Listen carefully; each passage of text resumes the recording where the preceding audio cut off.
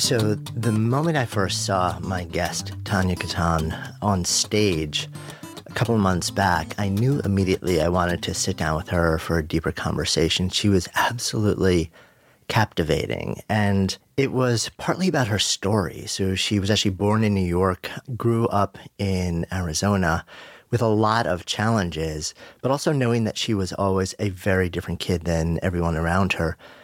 And then the other part was the way that she basically stepped into the world, the way that she embraced unapologetically who she was, and then brought her unique lens, her voice, her creative abilities, her flair for creativity and drama into jobs, arenas, entire industries, companies, in a way that completely defied the descriptions on paper of what she was doing, brought them alive, brought the cultures alive, and in doing so, completely transformed wherever she ended up landing.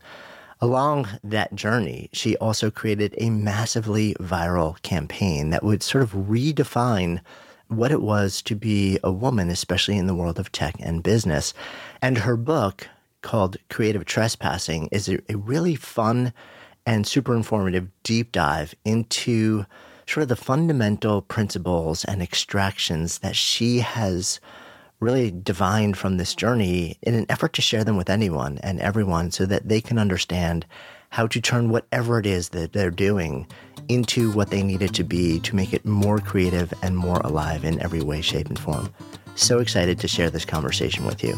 I'm Jonathan Fields, and this is Good Life Project.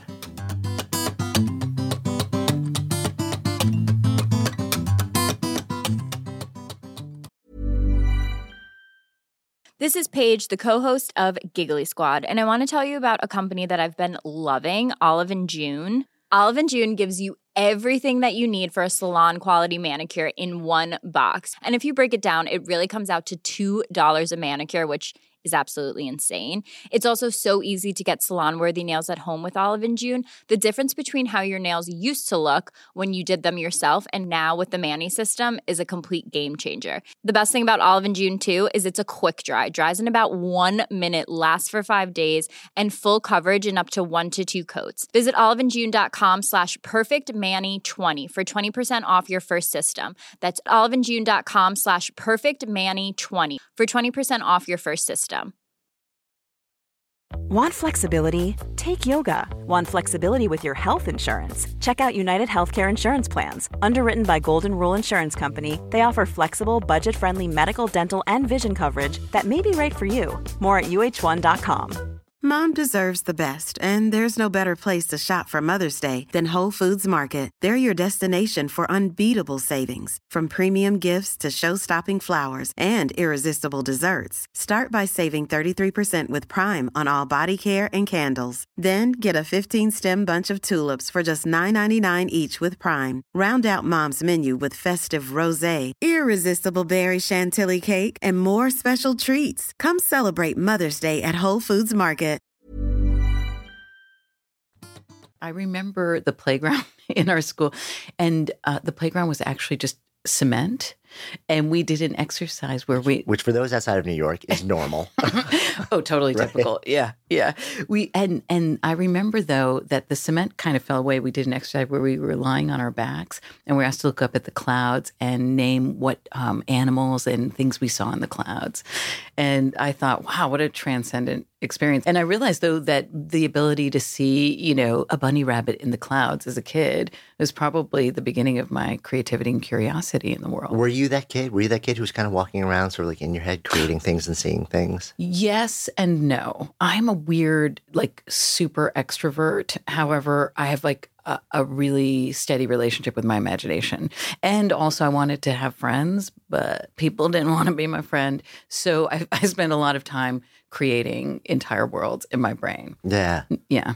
Talk to me about the people didn't want to be my friend thing, because your face definitely changed for a heartbeat when you said that. I know. I feel like growing up, I had a lot of strikes against me according to society. I thought I was awesome, actually. And my parents said I was awesome. I had good self-esteem and love and all of that kind of stuff. And yet, I was Jewish in an area in Phoenix where I ended up growing up that not very many people were Jewish. So that was weird to my friends or to potential friends. They're like, oh, do you celebrate Thanksgiving? And I'm like, yeah, I don't know what to. So I felt sort of other in lots of ways. And also I grew up very poor. With a single mommy and a brother and a sister. And so we struggled financially and all of that. And so I remember wearing like the same pants several times in a row. And, kids are kind of, they're kind of relentless when noticing things that are different or other as prescribed by society. And so, yeah, I wanted to have friends and stuff. And I'm like, look at me, pick me, I'm a good time. And they're like, not so much. You don't have the fancy clothes or whatever. Yeah. And then it wasn't actually until I started finding drama or speech and debate in high school that I found my people. Right. So you mentioned that your mom was a single mom. Yeah. But you also, you share a lot of stories and about your dad. I sure do. Tell me about your dad. I'm curious about both of them. Because you have it seems like you have this really interesting blend. Yeah. So my parents split when we were really little, and they were really different people. My mom is from France, and she was sort of like the wild, like, let's have belly dancer parties and stinky cheeses kind of mom. And we'd play records and sing and dance and all of this stuff. And she also exposed us to a lot of arts and culture. So even though we were poor, she found free days at museums and really championed the arts. And my dad was the opposite. He was a New York cab driver in the 60s and 70s. And so he was like, gruff, a little rough around the edges. He liked to gamble a little bit and maybe have a scotch or three. And somehow they met in a bakery where he worked, and they shacked up and had kids really quickly. But there's this phrase that I've been thinking about, adult child of, which is usually like an adult child of an alcoholic or an abusive situation. And I realized that my parents were just adult children, period. Like they didn't know how to be parents. They were sort of the 60s. They were a little wild. And therefore the way in which they parented us was like, we don't know. Let's do it together, and sometimes that worked and provided freedom. And other times we were like, can we have some structure, please? So it was a weird, wild, and kind of open, but very loving environment to be around. I kind of went on a tangent. I don't know. Jonathan, you asked these questions, and my brain literally, it's like all of these little compartments are just opening up. It's okay. We can go there. Yeah. Because I'm really curious when, interestingly also, right? So in the 60s and 70s, when people think about New York, very often they think about New York now. The 60s and 70s in New York was not a good time. It was a very different city. Yeah, my dad, and maybe my dad was kind of like a fake tough guy anyway, like he's a softie, but he was a little tough to begin with. And he was driving a cab, and he's like, people would fucking vomit in my cab. I had some of the Rolling Stones in there. People would tell me to fuck off. And so, my dad was rough. He would say, I tell people to get the hell out of my car, get out. He would just drop people off. It was kind of like the Wild East, but he made a good living actually at the time, which is so weird. I remember as a kid when my parents were still together, they had enough money to buy a house in New York. I mean, they didn't end up doing it, but we sort of went shopping for a house because of his income from driving a taxi cab. So when you're around 5 and you end up moving out of the city, is that when your parents were separated at that point? Yeah. So he stayed here? Yeah. Well, my mom wanted to be geographically as far away from him as possible. Got it, so she had family in Arizona. Got it. And so that was the choice. Yeah, I was curious, why Arizona? If you could move anywhere away from New York. That would explain it. Yeah. But it was the family. I don't think my mom was like, cactus and extreme heat. That sounds sexy, but it was having a support system to go to with 3 little kids, that kind of. So of the 3 kids, where are you? I have a twin brother. Okay. And then a sister that's 2 years younger than us. Right. Yeah, but emotionally, I feel like I'm the oldest. It's interesting also that she had that, even though, as you said, when you sort of touched down in Arizona, you were not a family with resources, but there was something inside of her that said, I no matter how I do it, I need to expose my kids to the world of creativity and art. Totally. And in fact, she was like a dabbler in painting and writing poetry. And, I think also being a product of the 1960s, it was like everybody sort of like could express themselves creatively. That was actually the underpinnings for being, counterculture in the 60s. And so my mom just kind of played and developed those skills. And as a result, she taught summer camp. She taught arts and crafts so that we could go to summer camp for free because we couldn't afford it. And she's actually a beautiful cook. And so she bartered her cooking skills for us to attend a very fancy summer camp. And at first I was embarrassed, I'm here at this camp and I'm making friends. And they're like, oh, wait, is your mom the cook? And I'm like, yeah, I guess she is. And I was just sheepish about it until they tried her food. And they're like, your mom's the best. And I'm like, I know. I was just playing it cool. That's too funny. Yeah. It's interesting also that you say that you're sort of like a raging extrovert, but you struggle with others because so much of the conversation that I've had with so many people is the opposite, is that there's social struggle, which is not so much, it's not super unusual in your teens, but I've talked to so many people over the years where they're very introverted. And that actually caused a lot of sort of struggle trying to find the people who are your people and how do you move into the world and how do you develop relationships. It's interesting to hear that as an extrovert who's very comfortable around people and very comfortable like talking to random people, that you had a similar struggle, but almost like for a very different reason. Totally. Yeah. Absolutely. And I'm so glad that I didn't fit in, that I was sort of perceived as an outsider, because it allowed me to develop my observational skills and it allowed me to create entire worlds in my brain. Like I was writing Saturday Night Live skits in my brain as I walked to high school because I didn't really have friends to share it with. So I would write characters. Yeah, I thought I was awesome. Seriously, Jonathan, like I wasn't like, oh, they don't like me because I'm this or I'm chubby or I wear braces or I'm just like, I'm awesome. They need to get on board soon. And so I just didn't let that be a barrier to me hanging out with people. Just the people I hung out with were in my brain and characters I was developing as a writer. Yeah. And as a result, I became a writer. That was really my pursuit and my safe space and my place to kind of make sense of the world around me. I carried a journal with me everywhere I went. Ask you, I was so curious. Yeah. Oh my God, Jonathan, I have literally like boxes and boxes. That's all I have. I'm a minimalist. That's except amazing. for journal. And like when I was like 6 years old, and then when I was 13. Oh, so you and started 14, really young. Little. Like when I was 6, I had a diary that had a lock and key, and it was pink, just like I am. Yeah. And then I grew up, and I had journals that were like those puffy. They look like a bordello. They were kind of floral and soft and. Yeah, but that was my safe space. That felt like a full world with people talking and ideas being hashed out. And the space that I wanted in real life existed on the page until, people got on board and that was an okay time in real life. It's amazing, I think, how powerful writing can be as a form, not just of expression, but for processing emotion and getting to a place where maybe you're not like completely awesome, but where you're kind of okay. Because you have this outlet. I know so many people that have struggled so much, especially early in life, but they were journalers and they literally feel like that was their therapy. That was the thing that got them completely through it.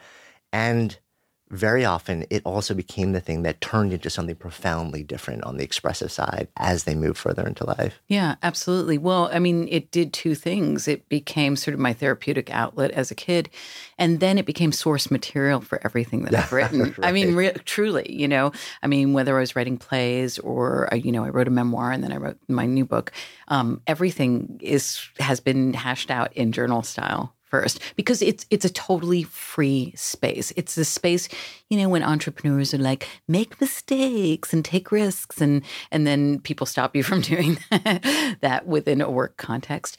But within a journal, nobody's waiting to read your journal. You're not sharing it with anyone. It literally is the safest space, as far as I'm concerned, for us to really take risks. That's such an interesting frame on journaling. Because, in the world of entrepreneurship and creativity, even people are sort of like have adopted this fail often, fail publicly. It's all okay. It's part of the process. And yet we still feel the moment somebody else is in the room, the moment we're creating something where we know at some point somewhere down the road, somebody might see it, it affects what we do. Yep. But the idea that of your journal being an expressive palette where you really can just completely do everything you want, and there's kind of no failure, but you can look as good or as bad as you want in your own mind, and nobody's ever going to see it. And you kind of work through it in that way. That's kind of a really interesting idea. Yeah, and I used to teach memoir writing more formally. Now I do it every summer. I started a workshop in Italy, and that's what I tell people to do. Is like your journal is the place that you vomit out everything, because knowing nobody is going to read it, nobody's going to buy it. Penguin Random House isn't going to be like, I want to read your journal, but that's a space you need to work it all out. And then when you're ready to write your book or a story or whatever, you can kind of take a sentence from there and then take a microscope on that sentence and then blow it up into an entire world. Yeah. Did you ever get into Julia Cameron's work, The Artist's Way and Morning Pages and stuff like that? Or was that almost like already being taken care of by the way your practice had developed? Yeah, that came out after my practice was fully formed. However, the person and book that influenced me more specifically was Natalie Goldberg's Writing Down the Bones. And that's one I recommend to, when I go to corporations and talk about creativity and stuff, they're like, can you make any recommendations of books? And I think they expect me to say like, lean in or whatever. And I'm like, Writing Down the Bones by Natalie Goldberg. And there's also Gail Shear, One Continuous Mistake. I don't know that one. Oh, it's based in she's a practicing Buddhist and also a writer. And so it weaves in Buddhist principles with the idea of expressing yourself creatively and that there are no wrong turns. It's all right and messy and in front of you. I'm a big fan of, and I think Natalie Goldberg has some Buddhism weaved into her work as well. Yeah. So I'm a fan of those two ways of being intertwined. Yeah. No, that's super cool. So you're rolling into high school, you have this practice.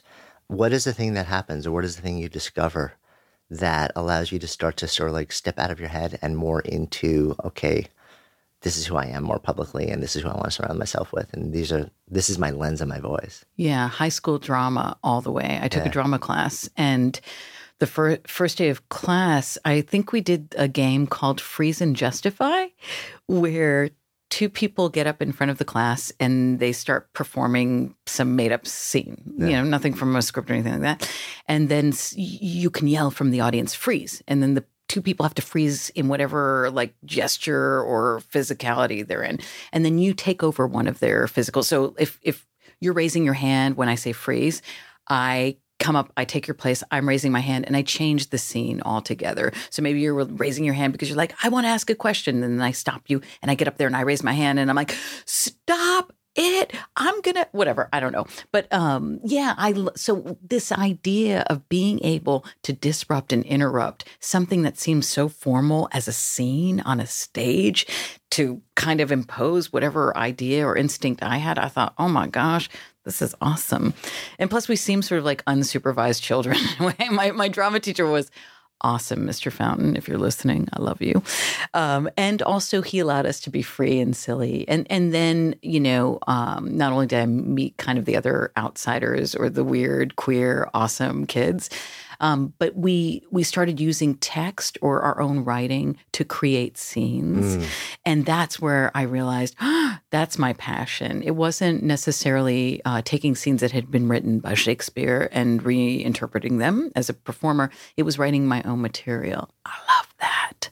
So we had assignments where we could write our own stuff and perform it. And I think that was the foundation. So meeting the weird kids, because I was a weird kid, and using writing as a foundation for performance and for speaking and for connecting with audience. Oh my gosh, I loved it. Yeah, and it sounds like that was the seed of it, but that was also just the beginning of it for you, because then that becomes like a much more expansive sort of course of study for you and devotion. Yeah, and in fact, now I've Interp, where you could write a piece that was about 7 minutes long with different characters, and then you'd stand planted from the waist down, you couldn't move, and you'd perform and act out all these characters. And I'm like, oh, so fantastic, my jam. And so when I became an adult human, I did a series at Comedy Central stage in LA called Sit and Spin, run by Jill Soloway and Maggie Rowe. And I became sort of a regular storyteller there. And one day, Maggie, who's a brilliant storyteller, we were backstage and we were like, you're so good. And like, you're so good. Why are you so good? And we realized we did high school speech and debate. We both did humor interp. So there was something about that training that I didn't just absorb it, but a lot of us, we realized, I think it trained us for being in front of a live audience with our stories. So you end up in college studying this. I got a degree in theater. Right. Was your intention while you're sort of like doing this thing, I mean, was it the type of thing where you're just like, I love this, I want to do as much as humanly possible? Or did you also think like, this is what I'm going to do? Like, this is how I'm going to go out into the world and be and live and earn my living and exist? Or were you just kind of more in the moment, just like, this is my jam, I just want as much of it as I can now? That's sort of a deeper question. I feel like I approached it more in the present tense, which was when I went to theater school, I loved writing and I started writing plays, a ton of them, 10-minute plays, full-length plays. And I just assumed I would be a playwright. It wasn't as like logical as you're presenting, like I will be a playwright and I would pay all my bills like this, or I will starve or whatever. It was more like, I love doing this. I'm really good at it. And I'm working with mentors who are helping me become better at it. And I had professional productions when I was in college. I was like in the New York Times and stuff like that, which is crazy for a young ego. It was both good and bad. But yeah, so I didn't think I would do anything else, but I didn't really think of like, how am I going to make money writing plays and sending them in an envelope with a sassy. Yeah. But you also had experiences early on where you kind of took risks and you stepped into, like other groups or classes where in theory, maybe you almost shouldn't have been there according to the quote description or qualifications, but people recognized something in you. It sounds like there were mentors along the way who kind of saw something in you that said, no, come in, do this with us and you'll figure it out. And then they saw what you were creating and there was something bigger that was happening at a really early time and you also were willing to kind of step into this space of not entirely sure if I'm ready for this, but I'm going there. Yeah. Because I never fit in, again, going back to the foundation of me being this extrovert who just wanted friends and didn't have them, I always, whenever somebody welcomed me in, whether that was a mentor or a class or later in life, companies hiring me when it didn't make sense for anyone, I was always open to that proposition. And also because I'm so curious, I like to learn about different ways of being in the world, different courses of study, different fields, like stuff that I never would instinctually be interested in. I'm interested in learning about on some level. And this is why, it's funny, your questions are prompting my brain to go in lots of different directions. But I'm just thinking there's sort of a wealth of writers and people that you've probably spoken with who talk about formal education being like, meh. And I have to say what formal education actually taught me that I love so much is to study and look at subjects that I never would study or look at on my own.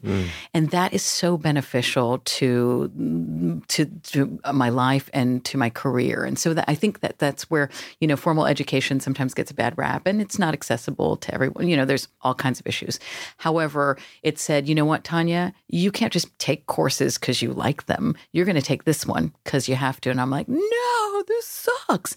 And that really now, I go into like technology companies and manufacturing companies and all kinds of weird shazit that I never would have pursued. And I learned that we all have processes that kind of overlap in some way, whether it's a thought process or a literal way of being and doing in the world.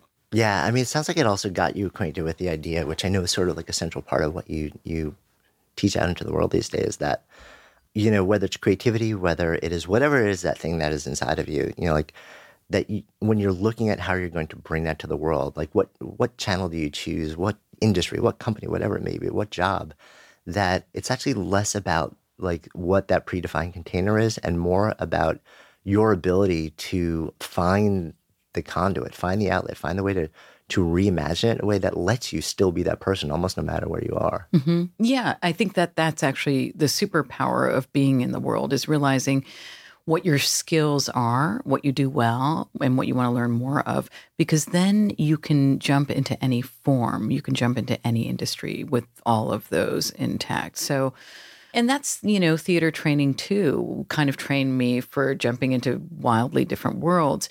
It's like you create a show, right? And it's opening night, but it's live. So you tell a joke and everybody cries instead of laughs. You gather information, you respond, and you kind of move on. But you know that you created a world solid enough that you can respond to whatever is going on around you. And so I don't know, when I go into different, companies or forums, I know that whatever happens, I have the skills to kind of deal with it. I'm equipped to kind of address it. Yeah. Was improv a meaningful part of what you did when you were sort of like somewhere along the way? I'm curious. Yes, and everyone who's ever done improv will understand what that was. Yeah, that's for you guys. Shout out to improvers. I didn't focus on it as I focused more on playwriting. Yeah. However, I did do some improv workshops and also in school we learned, some basic improv. And I mean, the basis of improv is the same as theater, which is about kind of trusting and developing your instincts. With theater, you have a script and you have some architecture to hang on to, whereas improv, you're like, I don't know, it's like you're free falling. So yeah, I mean, I think it's super valuable and in the world. So in my arsenal, but not specifically improv. You know what I'm saying? Yeah. Like I had friends who were like, improv, throw out a word, Tanya, give me an idea. And I'm like, babies. And they're like, I'm not, But wasn't necessarily your jam. No. Cool fact, a crocodile can't stick out its tongue. Also, you can get health insurance for a month or just under a year in some states. United Healthcare short-term insurance plans, underwritten by Golden Rule Insurance Company, offer flexible, budget-friendly coverage for you. Learn more at UH1.com. Mom deserves better than a drugstore card. This Mother's Day, surprise her with a truly special personalized card from Moonpig. Add your favorite photos, a heartfelt message, and we'll even mail it for you the same day, all for just $5. From mom to grandma, we have something to celebrate every mom in your life. Every mom deserves a Moonpig card. Get 50% off your first card at Moonpig.com. Moonpig.com. Good Life Project is sponsored by Lumi. So listen, we have all had those awkward moments where a BO strikes at the worst possible time. I'm often actually out in nature when I'm exercising, so I don't even notice it when I'm out. And then I walk in the door, kind of start to wrinkle my nose, and then I'm like, oh, wait a minute, that's actually me. That is why I'm so thankful I discovered Lumi Whole Body Deodorant. This revolutionary product, it was actually invented by an OBGYN who wanted a solution for her patients struggling with private odor. But Lumi doesn't just work, quote, down there. It provides incredible 72-hour protection for your entire body using mandelic acid. I kid you not, this stuff is a game changer. Lumi is safe and effective for pits, for feet, you name it. And as someone who's tried it, I can attest that it seriously works. The fresh scents are just an added bonus. So if you're ready to say goodbye to BO for good, try Lumi's Starter Pack. It comes with a solid stick deodorant, cream tube deodorant, 2 free products of your choice like mini body wash and deodorant wipes, and free shipping. As a special offer for our listeners, new customers get $5 off a Lumi Starter Pack with the code GOODLIFE at LumiDeodorant.com. Don't miss your chance to experience the relief of true full body freshness that equates to over 40% off your starter pack when you visit LumiDeodorant.com or just click the link in the show notes and use the code GOODLIFE. Good Life Project is sponsored by Quince. So my wife actually originally introduced me to Quince because she loves their clothing, and I have been hooked ever since. I literally lived in their Mongolian cashmere ribbed beanie and pullover hoodie pretty much all winter, and as the weather warms up, I wanted more breathable summer pieces without overpaying, and Quince has just the super high quality items like linen shirts, performance polos, activewear at 50 to 80% less than similar brands. Quince partners directly with top factories, cutting out the middleman to pass savings to customers. Actually just ordered a new European linen long sleeve button down shirt. Super excited to get that. And I'm always just so amazed at how they can keep their prices so affordable while the quality remains really high. So if you're looking to upgrade your wardrobe, I highly recommend you try Quince. Go to quince.com/GLP for free shipping on your order and a 365-day return. That's quince.com/GLP to get free shipping and 365-day returns. Quince.com/GLP, or just click the link in the show notes. Trust me, your wardrobe will thank you. So when you get out of school then, you're like, okay, so what now? Well, where do you go with all this? And I know there are some big wrinkles that get thrown into your path. Yeah, I would say I leave school and I'm convinced that I'm going to make a living as a playwright because that's what I do really well. And then what I realize is I will always have a slash mark. So I will be a barista / playwright, or I will be bagging groceries / playwriting, or that in order to pay my bills and be in the world, I will have to have both things. And then pretty soon, so I worked like myriad of weird jobs. I was like a print broker in San Francisco working with, I was like in my 20s, super scrappy lesbian, as I am today, only a little bit older. And I was working with like fancy, like the Folgers and different, fancy families, helping their daughters with wedding invitations, which I think is just so funny. So I did all this weird, I'm like, of course you'd like that to be engraved in sage. And they're like, oh, Tanya, that's fantastic. Should I go with ecru or white for the paper? And I'm like, ecru. Anyway, I didn't know anything. I was just making shit up. I was just trusting my instincts and kind of going for it. So what I would do, I'd have these like sort of typical jobs, like 9 to 5-ish. And I would wake up at 5 a.m. and I would go to a coffee house, no matter where I was, no matter what my job was, and I would write a play or work on a play in the morning. So I had a whole rich writing life, about 4 hours every morning before I went into work. So it didn't bug me, I guess. It allowed me to keep my sanity in jobs that I was like, oh, my soul is being sucked out of a straw and spit out on the ground.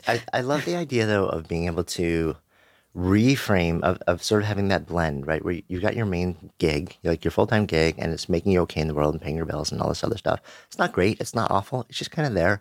But the fact that it allows you to then do the 5 to 9 in the weekends and then like maybe after work, it gives you the freedom to go there and also not be constrained by constantly questioning, is this commercially viable? Because you got that covered.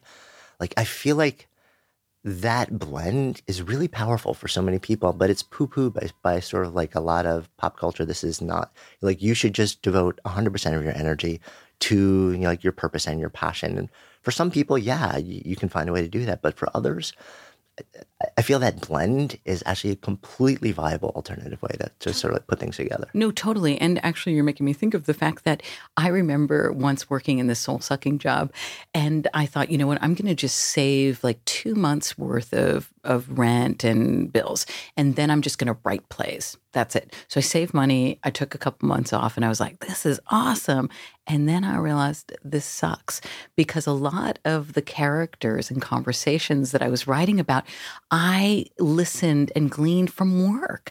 I didn't realize that actually work had become my source material for writing. So I needed the two.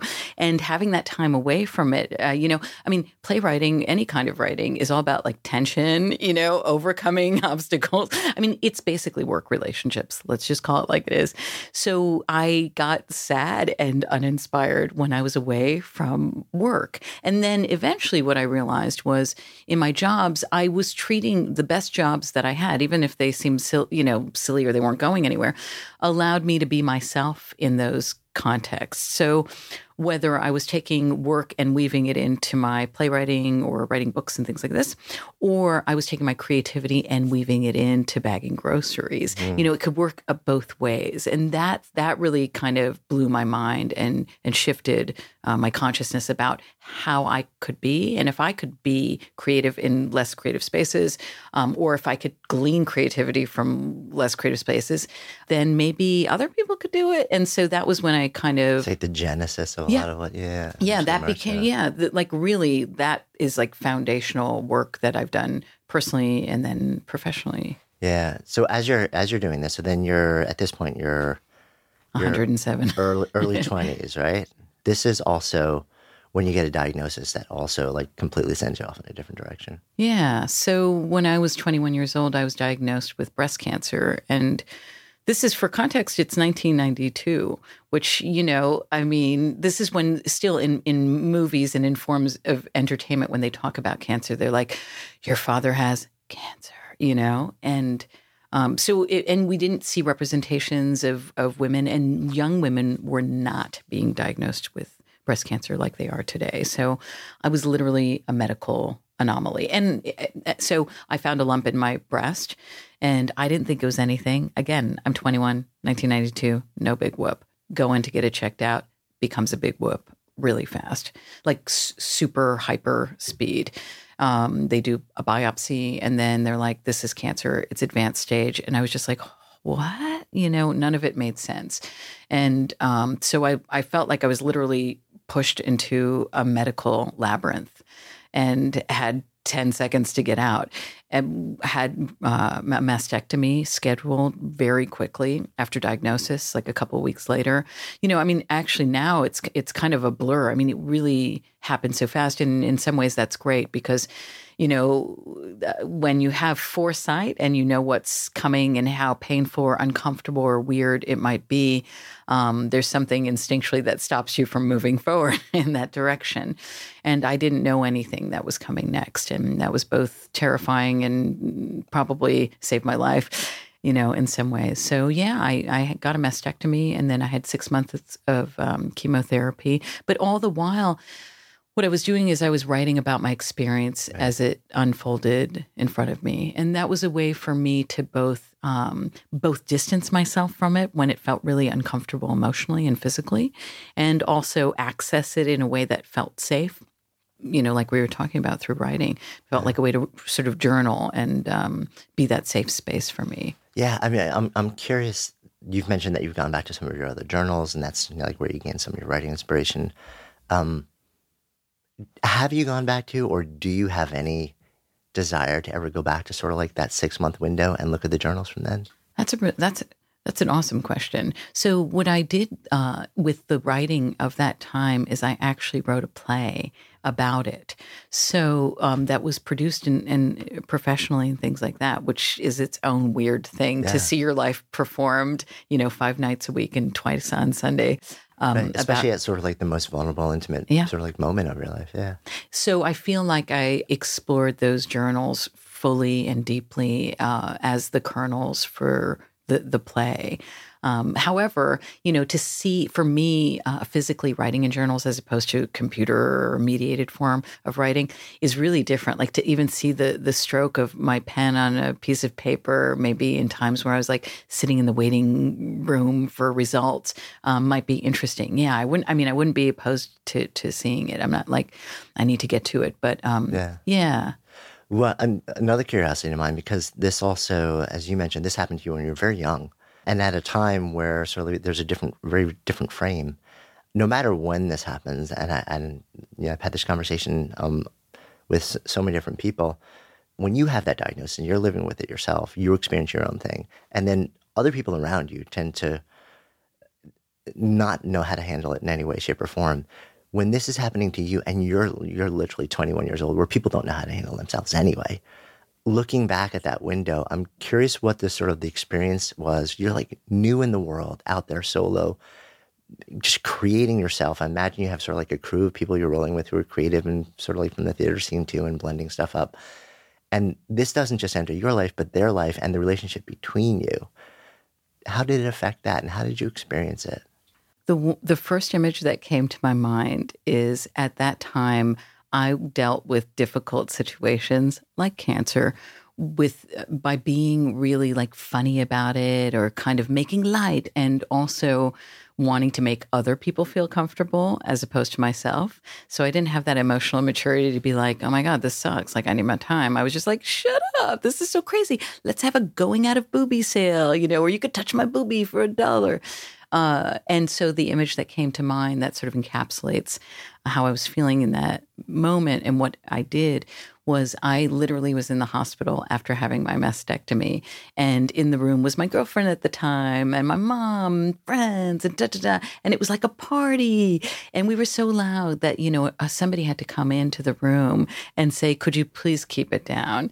And at the time I was like, shut up, like best party ever, cancer rocks, And I realized after everybody kind of left the room and became quiet, I did have a moment where I was like, this is fucked up, and I think I'm sorry, I just went so deep. You're asking questions that are triggering so many images in my brain that I'm not sure where I was going with it. But people did things like quietly retreat. I had a friend, and I was actually diagnosed with a second breast cancer at 31 years old. And at that time, I had a friend who had kind of like slowly gone away, and another person in my life that couldn't talk about the cancer. Like everything was about just regular stuff. And I finally had to say, you know what? Actually, I don't give a shit about the fact that you can't find a parking space. I have no hair and I feel sick, and I didn't realize that it would impact me like that, but that's how it was. Different things became of vital importance and other things I just did not give a shite about. Yeah. Yeah. And then some people really showed up in unexpected ways as well. I had a really good gay boyfriend, Ben, who, when I was going through cancer the first time at 21, he's like, let's go dancing. And I'm like, you know it. But really taking me out of those situations and into places that felt joyous. And I also felt a connection to my body was of like vital importance to me too. Yeah. I also know you shared the fact that it recurred when you were 31. And at that point, you were already familiar with what the scars looked like and felt like. But you also turned to running. And there was a moment at a race where you decided to show up and do something. And take me to that moment and sort of like what was going through your head and what happened when you decided to make a move and talk to somebody next to you. Mm-hmm. So when I was first diagnosed with breast cancer, the thing that actually freaked me out was the fact that I was going to I didn't know when they said a mastectomy or they remove your breast, I was like, do they take a machete and chop it off? Like literally, I did not know what that meant and what the physical ramifications were, what it looked like what a scar looked like, because nobody was showing scars at that time. And it scared me to not know. And then when I had my mastectomy and I saw my scar, I'm like, it's not so bad, right? And so when I was diagnosed again, another mastectomy scar, and I thought, well, what if I can show people that the mastectomy scars aren't so bad, they're not so scary. And so anyway, before this moment of realizing that I wanted to share what my scars looked like, I had been running during chemotherapy a second time to kind of, when your body's like poked and prodded at from the medical industry, it feels like it's not your own. And so running for me became a way for me to literally and metaphorically move forward with my body. And so I decided to run a 10K at the end of my chemotherapy. That was a goal of mine. And that's when I decided that I would do it topless to share the fact that I was now a healthy body in a different form. I just had scars where my breasts used to be, but that enabled me to save my life. And so, I remember showing up to on race day, and it wasn't about making a grand gesture. In fact, it was the opposite. I felt really like small and vulnerable in that moment. And anybody who's listening who runs races, it's like there are literally thousands of people at a race. It's not just you and your awesome idea to share your scars. And so I'm there and I'm about to take off my shirt before the race to expose my scars. And it's a race for breast cancer awareness and all this kind of stuff. And there's a woman standing 3 or 4 feet away from me. And I thought, I'm just going to tell her that I'm going to take off my shirt and expose 2 mastectomy scars so she doesn't freak out. And so I turned to her and I'm like, in a few seconds, I'm going to be taking off my shirt, exposing 2 mastectomy scars. I just didn't want you to freak out. And she looked at me and she said, can I hug you? And in that moment, I was just blown away, and we embraced. And then, the announcer said, "And runners go," and I went. And that moment, had that moment not happened, I would have still done the race. But there was something about that emotional support that really helped me endure what happened after the race. And in other races that I'd run without my shirt on, which is people got really scared.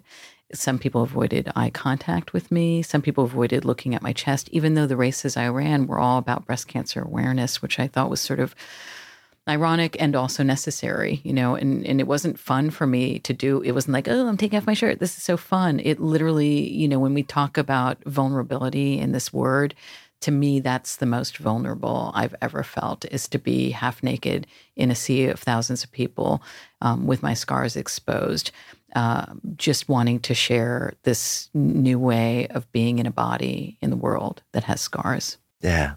Do you still run? No, because I went on to run like marathons and half marathons for years. And then I hit a moment where I'm like, I think I'm done right now. I think I spent about 7 years running at least 1 or 2 half marathons, a year. And although recently I kind of feel like I might have another one in me. Yeah. Yeah. I'm curious about, so we talked about the moment that you decided to take your shirt off, and then the fact that you continued to do that through races. I'm also curious about, did you eventually say, okay, I'm good. I want to keep running, but I can have my shirt on again. And what it felt like to sort of the first time you said, okay, I'm showing up differently. I'm showing up and I don't need to take this off now. I'm going to keep it on. Mm-hmm. How did that feel for you after having done it for a while? I think that it's actually more profound of a feeling when I would show up and take off my shirt, because because in those moments, I'm making a conscious choice to put myself in a situation that is extremely uncomfortable to myself, knowing it might not be received with open arms or a hug. So it was really sort of a natural process of the putting my shirt back on. And also, I'm very focused on context and audience. Maybe this comes from theater. It's like you read the room, you consider your audience. So I wasn't interested in running like a topless race for testicular cancer, So they were really focused on breast cancer communities and things like that. So it literally ran its course for me. I felt like I did like a handful of them. Like I did what I came to do. I did what I came to do, and I felt good and bad, and it was all the things that make us feel alive, made me feel alive. And when I didn't have that instinct to do it anymore, it just had run its course. And then I realized, oh, I'm a runner. Like, I love running. So it sort of transcended the need to share my scars. And it was more about me feeling like I was once again connected to my body in a healthy way. Yeah. So it's almost like you made the journey from making to a certain extent, making a public statement. Like that was a central part of why you were out there moving your body, to making the journey to, no, I'm showing up for me and entirely me at this point, and I'm okay with that. Mm-hmm. Absolutely. Yeah. And also for me, walking long distances or running long distances is part of my creative process and practice. So, it's more internal actually. So the ways in which I was showing up to share something with people was sort of an external gesture.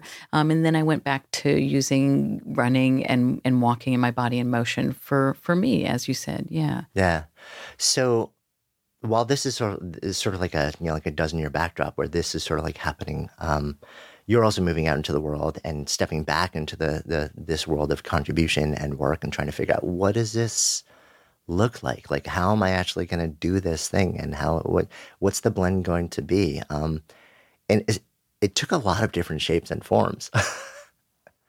So over the years, you end up also at some point finding yourself in a museum, in an art museum.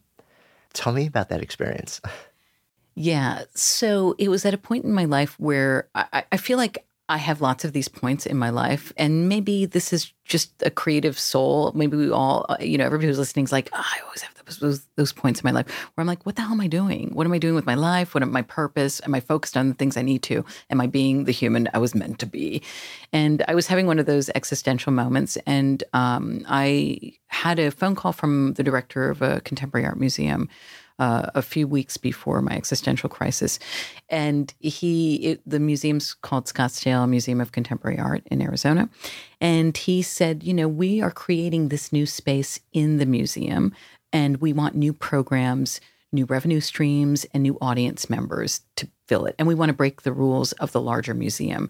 And is this something you'd even be interested in? And And I'm like, that's interesting. So that kind of incubated in my mind, and it was a slower process for them to get the space up and running.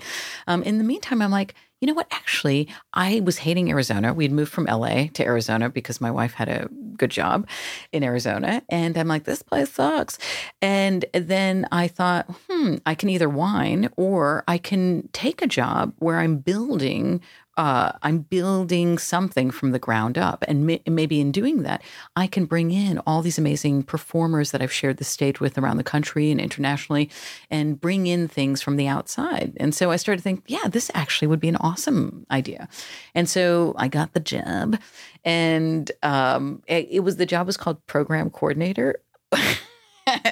Which sounds pretty plain vanilla. Well, I say it because it just goes to show you that it doesn't matter what the job is called or where it is, but you can do whatever the F you want, right? There are like thousands of different ways to create new revenue streams, get new audiences in the door, do what your job responsibilities are. So yeah, I took the job and I started, and on my first day, my boss introduced me to all the real curators, and they were just freaked out that I was there. They're like, he's just like, this is Tanya. She's has a degree in theater, and we could use some drama around here. And they're like, no. And so I hit the ground running with I had the budget of like a Girl Scout. I had I sold like 10 boxes of cookies, and that was my budget. I didn't have a team because I wasn't a real curator. And anyway, so I decided that the way to bring people into the museum was to acknowledge the fact that museums had been a little bit uninviting and maybe sometimes austere. This was in 2011, 2012-ish. And instead of pretending that people who enter the space need to know all the rules or they're going to be judged, maybe we should, offer an olive branch and invite people in properly and see who we're inviting in. And so I started to create programs that seemed to cast a wide net and invite people in who weren't just, in the art world. So one of the programs that I made, I bought with my budget an arm wrestling table. Which you typically see in your average museum. Well, yeah. I'm trying. Yeah. I never talk about. So I decided I would do an event called Arm Wrestling for Art. Okay. The idea was, I thought, okay, everybody likes art. Everybody wants art, but art can't be procured by everybody because it's expensive, and that's shitty and elitist. And how do we break that down? And so I thought, okay, I'll get a famous artist to give a piece of art. I have access to some well-known artists. So I called up Eric Fischel, and I'm like, hey, dude, can you make a piece of art that we will give away? And he's like, sure, dude. And then I'm like, arm wrestling, like that's such a democratic way to win something, right? It doesn't involve money. It involves like a little bit of grit and sweat and trash talking. And so we'll do it. And then I thought, Arm Wrestling for Art, that's a fun name. Go, Tanya. So I came up with all these things. I bought the arm wrestling table. So a couple of weeks before, I decided to do a little R&D. And this I never talk about. I have a video somewhere. And I go to a mall because there's an arm wrestling competition. I'm like, I'm going to enter it because I'm going to see what am I doing here? Like a crazy person. And so they have like the men's heat before, and these guys throw down, and one guy breaks the other one's arm like a chicken bone that was like hit in the joint, and it literally went limp. I know, it freaked me out too. And here I the flyers went out for Arm Wrestling for Art. We posted it on Facebook and and I was like, fudge. fudgesicles. And then my heat came up and I kicked ass. I won. Okay. Now, the girl I was up against was 13, but she was angry. You know how 13-year-olds can be. And so anyway, I had this weird experience. So what I did was I got back to my desk and I wrote the best release ever, you know, because I didn't want, it was like my first few months on the job and like somebody's going to break. You don't want the ambulance showing up for like the first fun Tanya's thing. on fire for real. So I started, you know, doing these programs and Arm Wrestling for Art. It was multi-generational, the people who came. It was, you know, super diverse. We had people from the arts community, but we also had like people on first dates. We had grandpas and grandmas. We had people from the fitness community. It was awesome. And so this is how I ticked the boxes of my job. It's creating, you know, like new programs that brought people in from the outside and also showed that museums didn't have to be like the sterile don't touch. In fact, we could touch each other. And it was awesome. It was a great experience for me. Yeah. I mean, such a powerful example too, of just, again, this is such a huge part of who you are and what you share with the world is the idea of taking the quote box of the constraints that you've been given that traditionally, like you've assumed, like, okay, so these are the rules, these are the resources, these are the constraints, and I have to work within all of them, and saying, kind of questioning it all, saying, well, okay, I do acknowledge that there are resources that, you know, like we have limitations, and there are constraints, but there may still be entire ways to bring myself to this experience so that the outcome, what like the creative output, the experience can be profoundly different. And the way I experience it personally can be profoundly different too. Mm-hmm. And yeah, absolutely. And also, you should know that people weren't necessarily like, go Tanya, and like, oh, you're bringing in new revenue. Right. And I would imagine a lot of the sort of like more older installed people were sort of like, this is, it's almost like an assault to what, you know, like the idea of fine art and the culture of fine art and is all about. Yeah, it was, and I wouldn't even be like point to a specific age because there were definitely like young people who. I guess that's true. Right? But more to your point, people who had gone on a very clear and focused trajectory were pissed off. You know, it's like I went to school and I got my degree in art history, and then I studied curatorial studies. And now I'm a curator, and now this knucklehead, this like scrappy Leslie running around like having people arm wrestle, it's insane. But what they didn't realize, and some did, is that my job was to fill the museum so that people could see their job. You know, it wasn't like a one-off, you know, thing. We did storytelling events and arm wrestling and all kinds of. I did a Good and Plenty artist grant that was community funded. So all of these people who'd either never been to the museum or felt uncomfortable going into the museum now knew about the museum, now felt seen and heard and invited in, and then came back to see the art that the curators had installed. So, you know, my job at the end of the day was contributing to the vision and mission of the museum. Definitely plenty of people were like, she's not working, she's just having fun. Because I smiled a lot and I had a sense of joy and purpose in the work I was doing. And, you know, I'm like, work and play are not mutually exclusive. It's so interesting to me also, because sort of that in the cultural level, and I've seen this unfold in the world of art across, you know, fine art, but all sorts of different domains, is that there's this weird tension between the fact that, okay, you're running an institution or a gallery, an organization, wherever it is, that has to become and remain a viable entity that is self-sustaining. So there's got to be an engine of people coming in, and which means we have to broaden the base. We have to bring in, you know, like people from all walks of life. And yet at the same time, there can also be this sense, but what we have on offer can only be appreciated by a certain type of people. So those are the people who should be here. And there's this really kind of fascinating tension. And I feel like that's also changing a lot these days. Oh, absolutely. Like without any doubts. And in fact, I'd say one of the museums that were pioneers in bringing in irreverent, uncomfortable, and playful programs was MCA Denver. And Adam Lerner really was at the forefront of doing that. And what I'll also say that I think is really fascinating and weird and this is not relegated to museum or arts and culture, is the disconnect between what a museum or what anyone is quote unquote selling and how they're doing it. That to me is the weirdest. And when I speak in companies, this is like the number one question people ask is like, how do I have fun and poke at the rules and if I might get fired. And it's like, hold the line. Let's look at what the vision is. So for a museum, for example, I'm certain a lot of the vision is to bring people in and have new experiences and make them feel excited about arts and culture. And yet the way in which we're doing that, if we're rigid and we're like, but you can only do it like this, then are we connected, or is there a disconnect between what we're offering up? I mean, if you're selling transcendence and you're approaching it in a really rigid, not creative way, are you really selling transcendence? Yeah. I think that disconnect is when people feel like they're stuck or out of whack. I always say, go back to the text, go back to read your mission statement. Look at your company's website, see what the language is, or, your values. Everybody said like our company's values are innovation. I'm like, when was the last time you innovated?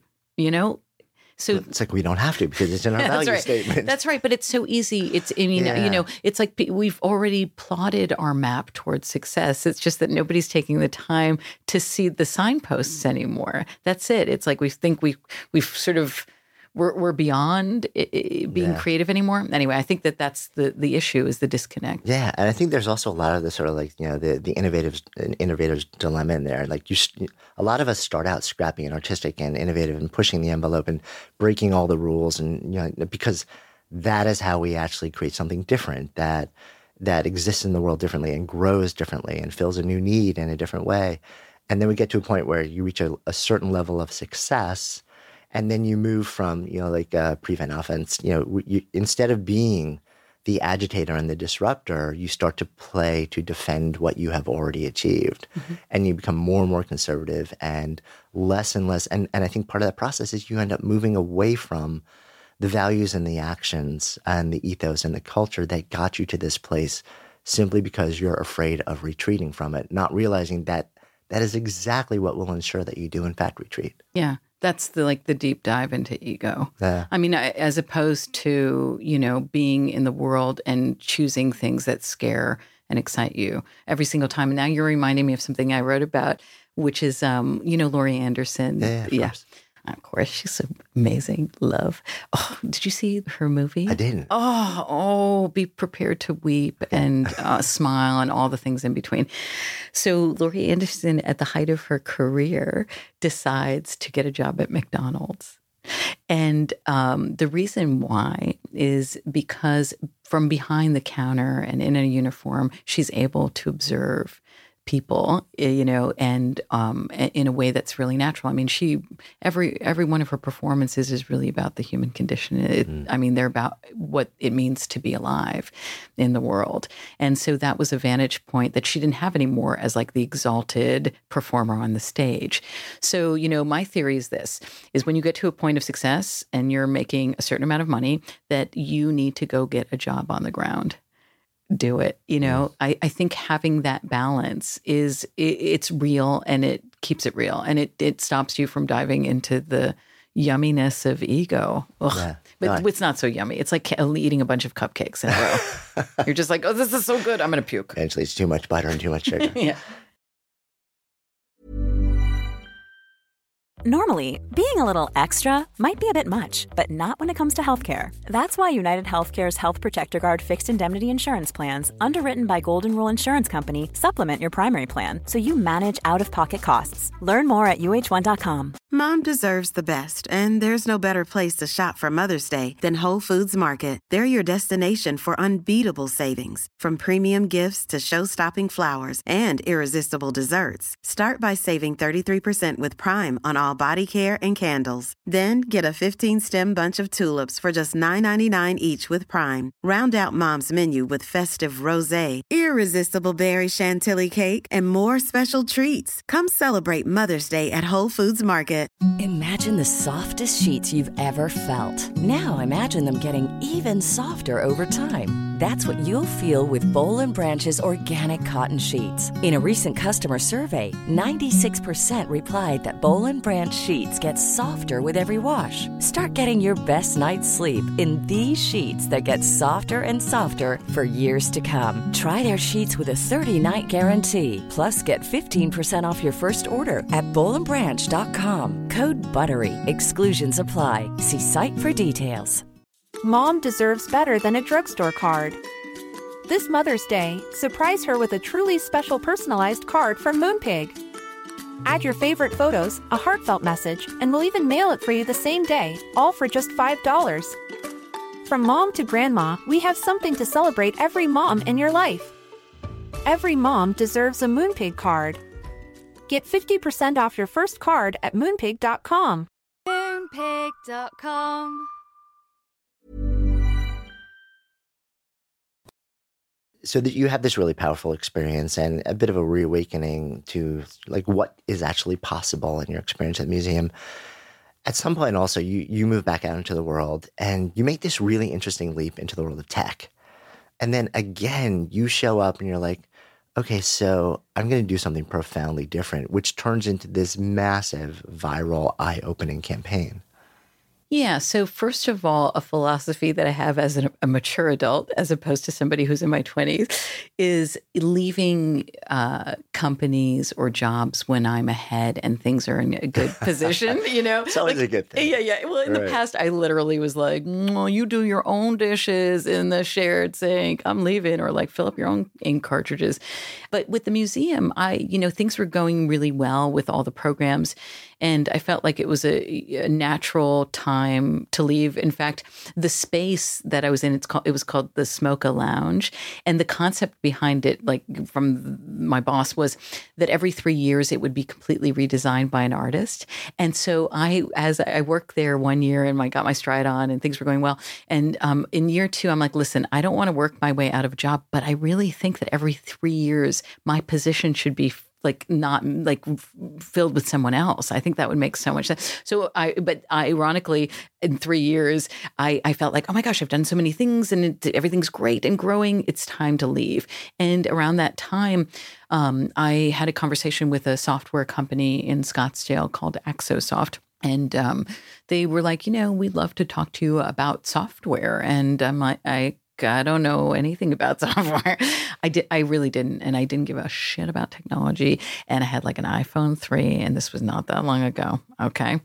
And so I met with the CEO at the time. It was sort of like let's talk and see who we are and whatever.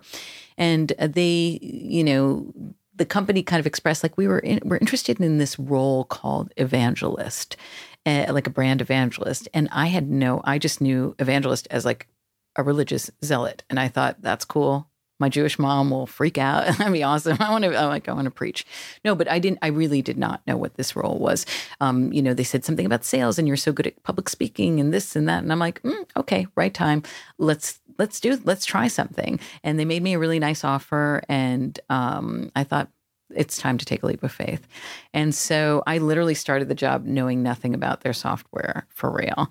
And then my first week on the job, I was like, okay, what is this cool software? I just assumed it was something that I could understand or use. And they were like, it's a project management software for software developers. It's a B2B SaaS. And I was like, holy shit, I don't know what those things are at all. And it was, like entering any new space. There's a new language and new concepts and everything's weird and exciting and all of that. And so I started to learn about the software on some high level. Seriously, I glazed over. I was just like, holy shit, can I quit? When do I get my first paycheck so I have a bridge to my next job? And so about 2 months into my job, we decided to sponsor Girls in Technology is a global organization. And they were having an inaugural event in Arizona. And we decided to be sponsors. And so my boss came to a colleague, Sarah, and myself and said, let's come up with a big idea about women in technology. And we'll have like a little booth there. And Tanya, you'll give a talk about it. And I'm like, okay. And so we brainstormed and came up with nothing, as per lots of brainstorming sessions. And then, I started thinking about women in technology. This is 2015. The Ellen Pao trial is going on. Women in technology, meaning that the pipeline was not happening. Women were not feeling like they were safe or seen or invited into that space. And so anyway, I started thinking about symbols that represented women. And then thought of the bathroom symbol, the triangle dress with the round head and the little arms. It's in like every bathroom. She's everywhere. Yeah, she gets around, that lady. And so I realized that symbol, I made a lot of different symbols, like the women's symbol with the cross and the blah, blah, blah. But that one I thought was actually easily recognizable across cultures and genders. And, having the privilege of traveled, I've seen her lots of places in the world. And I brought her back to Sarah and I said, I have this lady. And Sarah's like, great. It wasn't an idea. It was a symbol. That was it. And then I just kept looking at her and, poking at her a little bit to see if there was something there. And it was her triangle dress that triggered the fact that shape is a dress, but it's also lots of things. And then I thought, I think she's wearing a cape. And then I felt like a crazy person. And I'm like, oh my God, I'm not going to tell Sarah. She's going to think like I'm the 100-year-old woman working in technology. Like, sure, it's a cape, Tanya, you idiot. And so I printed out the women's bathroom vector and with a prayer and a pencil, made a few lines and realized, holy shit. She is wearing a cape. And, in fact, we were looking at her the wrong way. We were looking at her back. And in front, she's wearing a cape. And I showed her to Sarah. And Sarah was like, it was never a dress. And I'm like, that's genius. And so we took this idea to the boss and she thought it was great. And then we got a lot of pushback from in-house. And I think it's important to know because, people thought, why would we invest any time or energy in making designing an image and Tanya giving a talk? Like, who gives a shit? We're selling software for project managers. What does this have to do with it? And then some people are like, this is the best idea ever, and sort of all the things in between.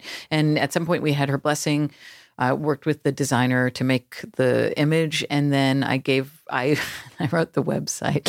Like, this is like, you can't, how people I speak at a lot of marketing conferences and people are like, I want to create a viral campaign. You can't. And when you do, you are fucked because you didn't realize how much infrastructure needed to happen that didn't happen, because you're not you can't plan that shizit. Okay.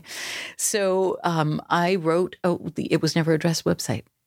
And basically, it's like writing a grant where you have to leave it open enough to change, right, but specific enough to be engaging. It's like, okay, this is about shifting people's perceptions of women in the workspace and, in the home space, in the church and blah, blah, blah. And so I wrote this whole thing. And then we literally went to and then I wrote a talk about gender equity. And then we went to the conference a few days later, set up a little table with our project management software, and then these stickers that had the women's bathroom vector, and then It Was Never a Dress written on them. And somebody posted an image of one of the stickers, and it went viral in 24 hours. It had over 20 million organic impressions, which is, like fancy TikTok for a lot of people. Liked it a lot. And it became huge. Yeah.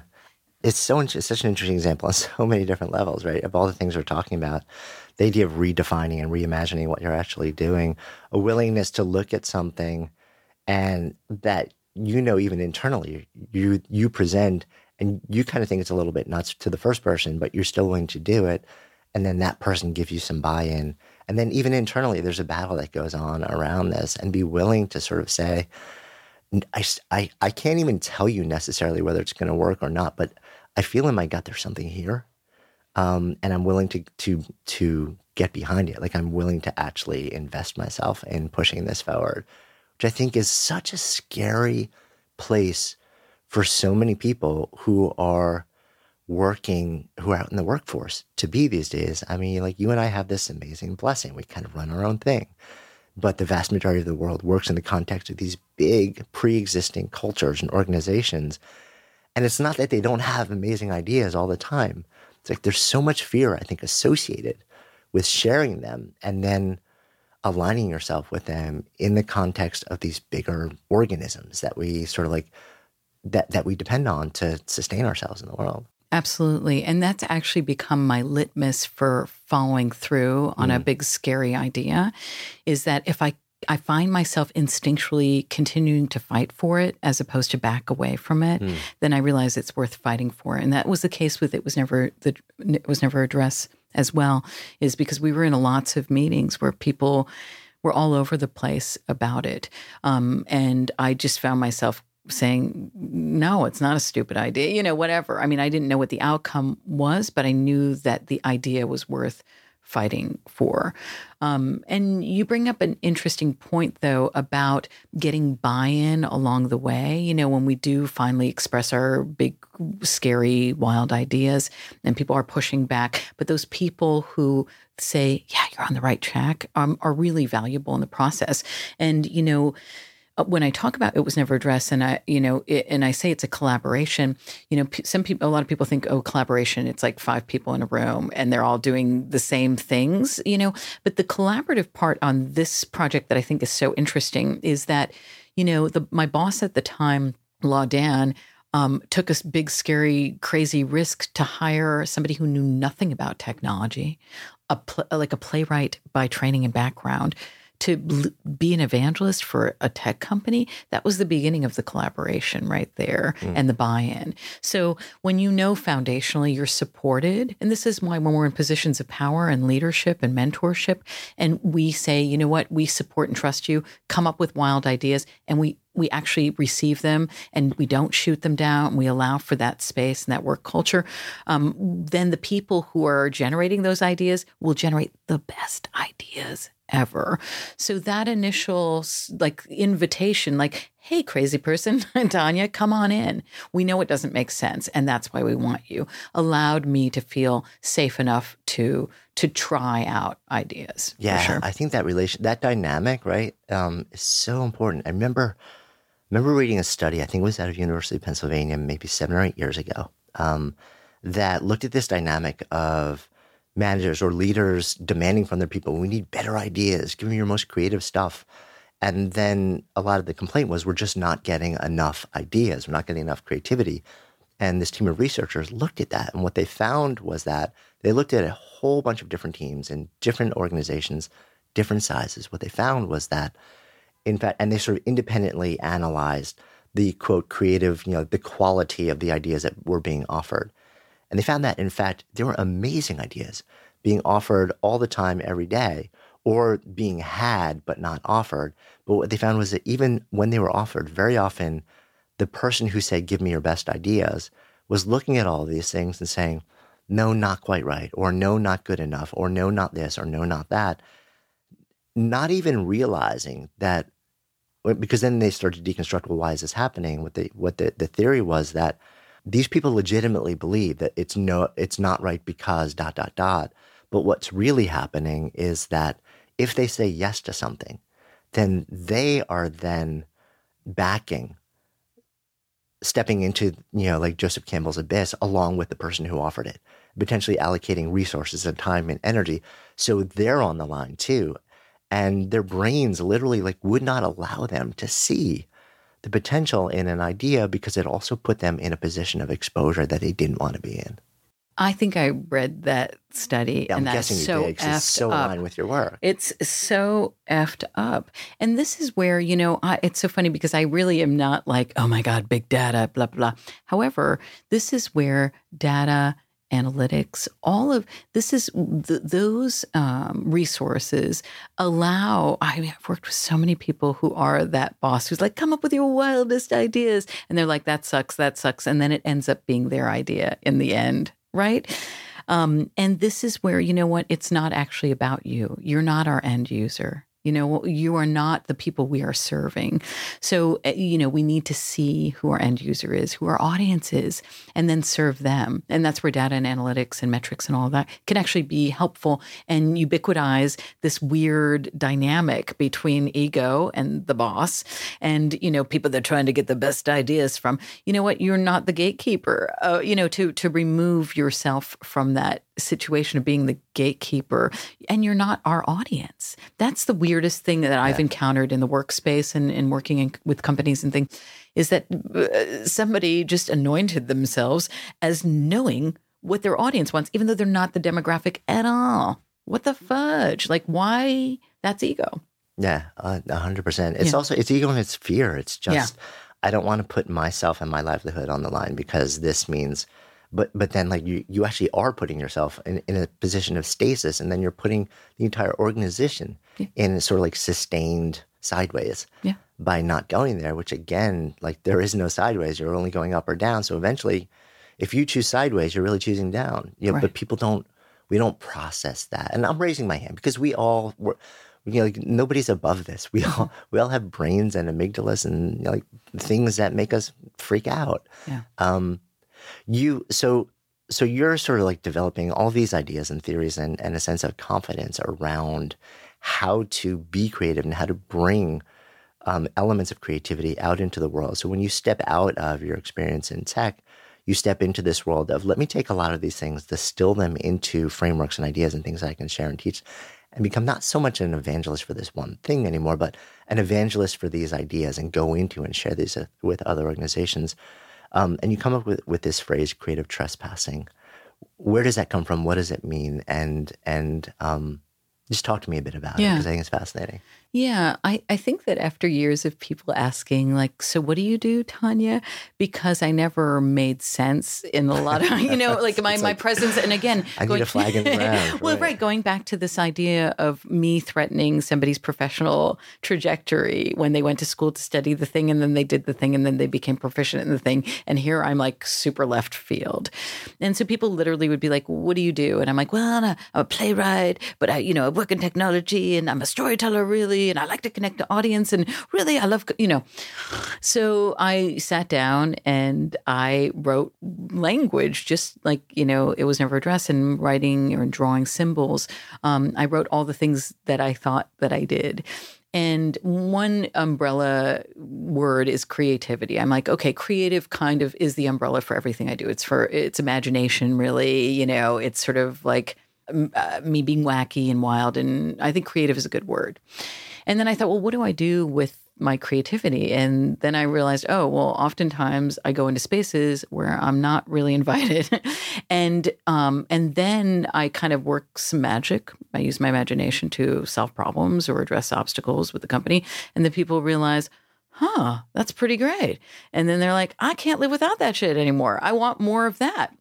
But initially, in order to get into those spaces, I felt like I was breaking and entering, And then I'm like, well, what is a word that means that?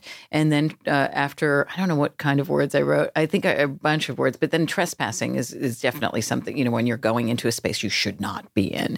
But those are the only spaces you should be in, the ones that don't make sense. So then I just put combinations of words together, and creative trespassing. I'm like, that's it. I literally had 2 columns of words, and I circled words and felt them and tried them on, and that's what I and then I started beta testing it with human beings. As you do, as the people do, and people will be like, "Oh, what do you do?" And I'm like, "I'm a creative trespasser," and they're like, "Tell me more." And so I realized it hit a nerve in a really great way, because it was enough information that it wasn't so esoteric or abstract. Creativity, people understand. So the moment I say creative, they're like, I understand that. And then trespassing, they understand that word too. But they're like, how does that even work? And so that was the inception of the phrase that I used just to make people feel better about what I did, make me feel like I understood what I did in the world. And then I'm like, wait, this is like I'm not the only creative trespasser out there. I meet a lot of creative trespassers in the world. And actually I do this, and maybe I could explore it. And so I started really thinking about what it means to be a creative trespasser or to be creative trespassing, especially in the working world. And when I, even when I worked at the tech company and then when I left, I was invited to speak at like technology conferences and manufacturing conferences and all kinds of industries. And I would talk about creativity and about making the workday and rigid processes fun. And people would come up to me after I would speak, and they'd be like, oh my God, gosh, like, I write plays too, or, or like I play music and I wish I could bring some of that to my job, but my job sucks or it's totally rigid. And then I realized, oh my God, there's a disconnect between who we are and what we do. And I know that there's a different way of being in the working world. And so I felt like I had enough information to start really digging in, writing Creative Trespassing. Yeah, it's funny as you're sort of sharing it and knowing like within the book is just a whole series of principles, many of which we've touched on in different ways that are kind of like a framework or a roadmap to a certain extent of how to get back to that place. And as I'm thinking, what occurs to me is to get back to that place is where we started our conversation, which is you as a 5-year-old lying on your back in the playground, looking up at the clouds and making up all sorts of cool, different, unique stories about what it is and what's possible. Are you trying to make me cry? Is that? Yeah, that's really beautiful. That's a really nice way to bring it around. I mean, that's what it is. And I think that, there's a study I actually write about in Creative Trespassing. Do you know Dr. George Land? Mm-hmm. It was a study on creativity, and it's really beautiful. And anyway, he created a test for NASA so they could hire the best engineers. So it was for adult people. And it worked so well, and they hired the most creative engineers and that he decided to give the test to a bunch of 5-year-olds and do a longitudinal study. And so the 5-year-olds did this test. It was divergent thinking. So it was like coming up with as many creative ways to solve a problem. And they all tested it. It was like 95% tested at the highest level called creative genius. And then 5 years later, at 10 years old, these kids dropped to like 50%. And then at 15, it was like less than 20%.